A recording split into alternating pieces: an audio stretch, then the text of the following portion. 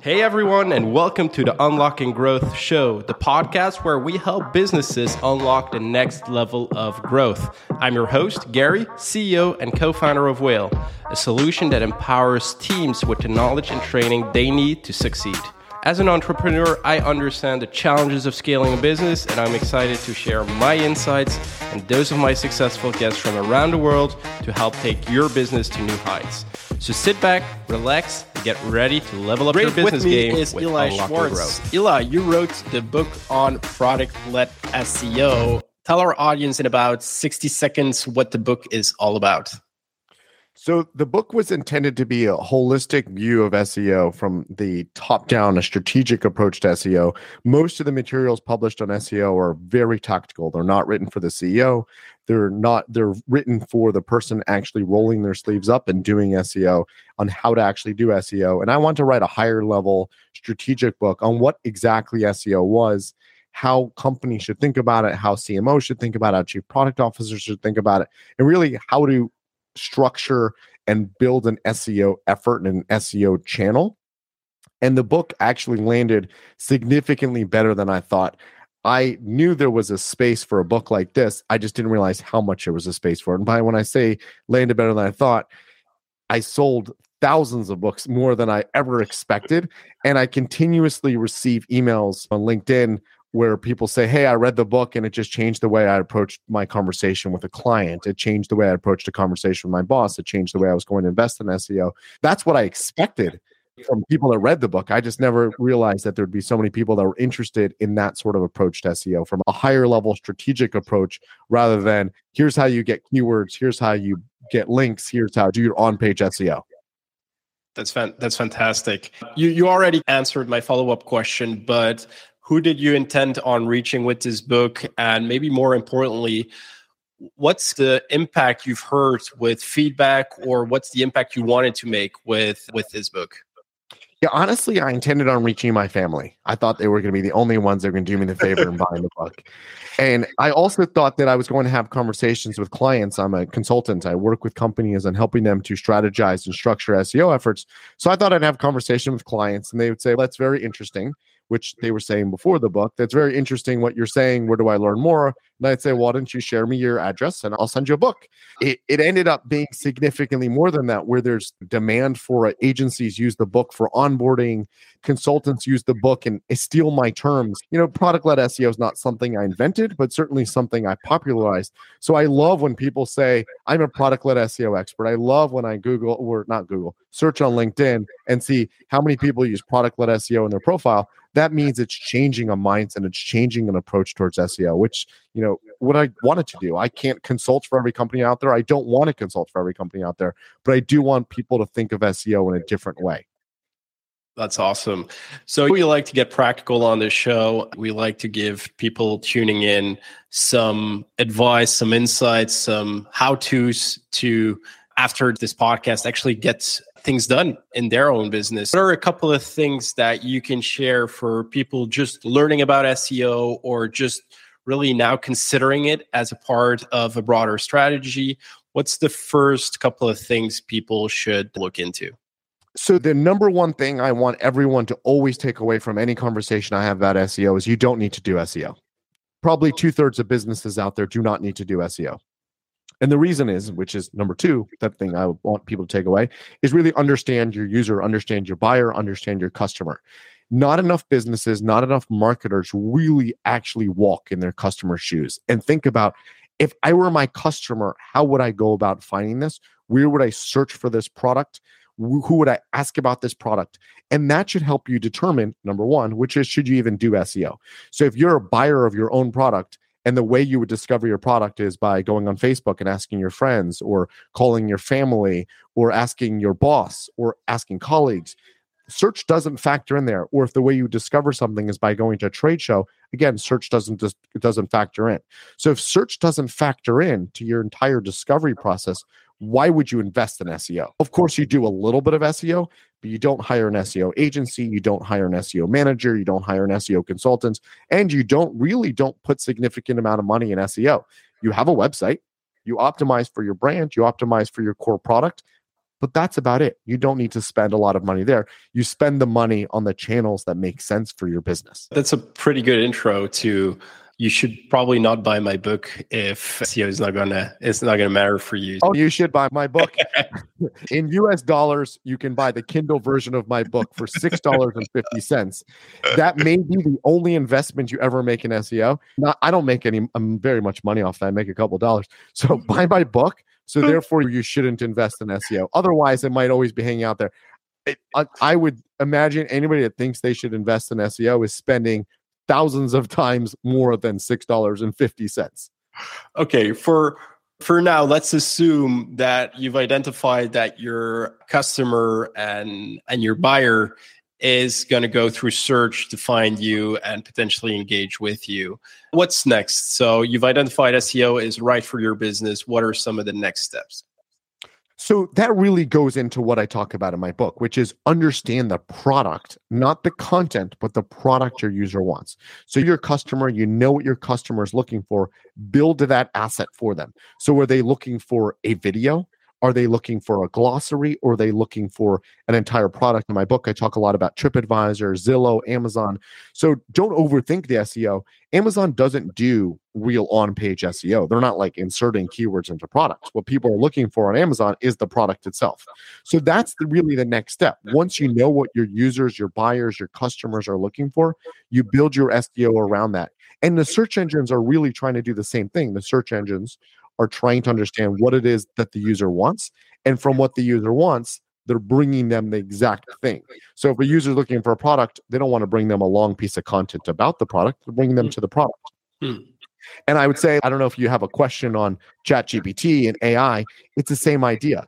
So AI is really good, and AI is going to be really good when it actually works at giving answers. But if users aren't looking for answers, that doesn't disrupt the entire SEO funnel. Users are looking for something else. Yeah, exactly. So you're basically saying map the content that you're going to build accordingly to what users are searching for. It's pretty simple, right? If you put it like that. But how do you get to know how users search, like what kind of content maps that search? How do you go about uncovering some of the work that needs to be done and what the format, what the content needs to be? Like, what are some strategies there? So that's really the biggest thing that I think most marketers and most businesses don't do, which is walk in their customer's shoes. So be their customer. So if you can't empathize with your customer, you need to talk to your customer. And again, I find this so often, and I spent a lot of my career at SurveyMonkey, where we were a survey product. And I learned the value of surveys. So you don't really need to do an actual statistically significant scientific survey, but you need to talk to your users and say, what's your pain point, right? There are places you can go to discover this. You can go on Reddit, you can go on Quora and understand what customers are looking for, but understand their customers' pain points and then build the content around that. So I think it's fascinating when you have, let's say, totally not digital at all, but you have doctors that are trying to treat pain but have never felt that pain. But when you have a doctor that says, "Oh, I'm filling in your tooth right now with this cavity, but I also had a cavity just like that, and it was so painful for me," that's a totally different experience. So really be your customer and learn what it is that your customer is looking for and how to solve your customer's pain. So not just go to a keyword research tool and say, this is what customers like that might look for.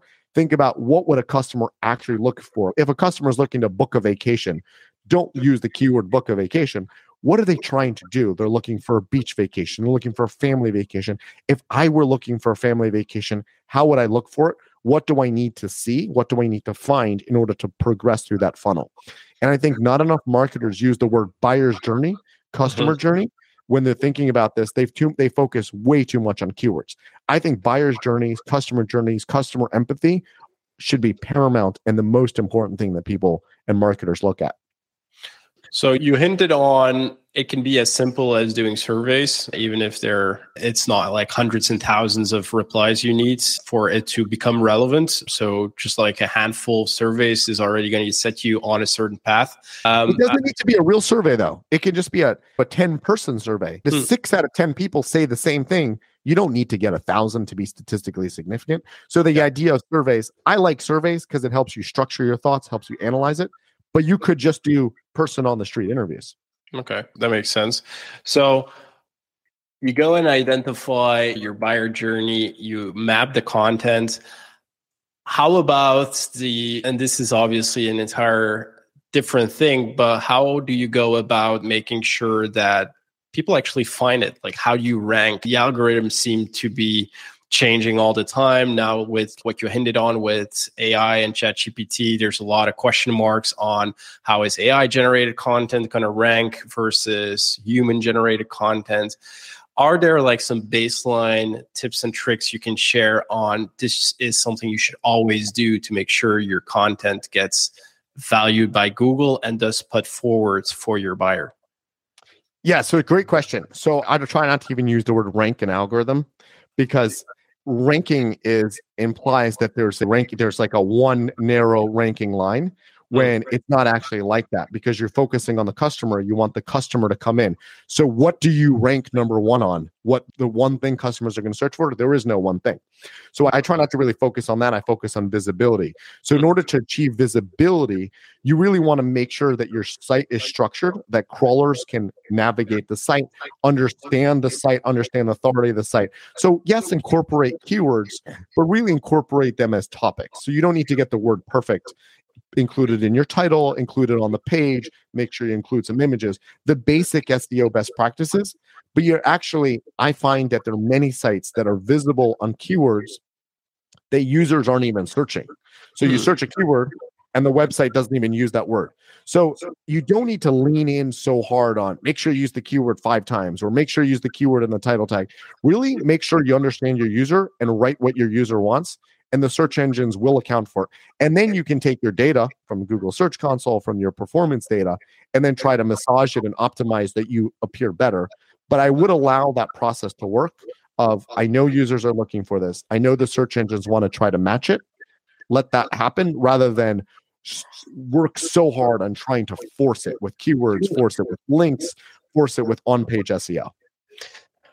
Do you feel that there's a shift or a tendency with regards to content and its format? If you look at the rise of TikTok with short video, or even YouTube copying it and Instagram copying it, a lot of short video content seems to be all the hype because it's easy as a consumer, right, to go just switch through. I read a statistic that the younger generation tends to turn to these kind of media quicker when it comes to search than your traditional Bing or Google.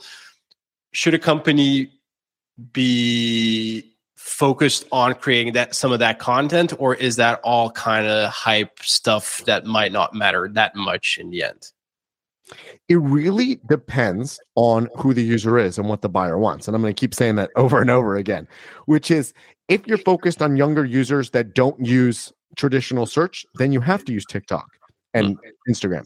If you're focused on older users who only use Bing, then make sure you look at your Bing visibility. So it will come down to that. And you don't even need to do SEO. So really is, where are users finding you and how are they finding you? So if you're a restaurant, I don't think restaurants should do SEO. I barely think restaurants need websites. Those businesses, they could be better off reaching out to influencers and making sure influencers talk about them. So when users search on TikTok, they find that restaurant. Having a website in that case, doesn't matter as much, because again, that's not the way you're going to choose where to eat. Again, totally depends on what the user is looking for.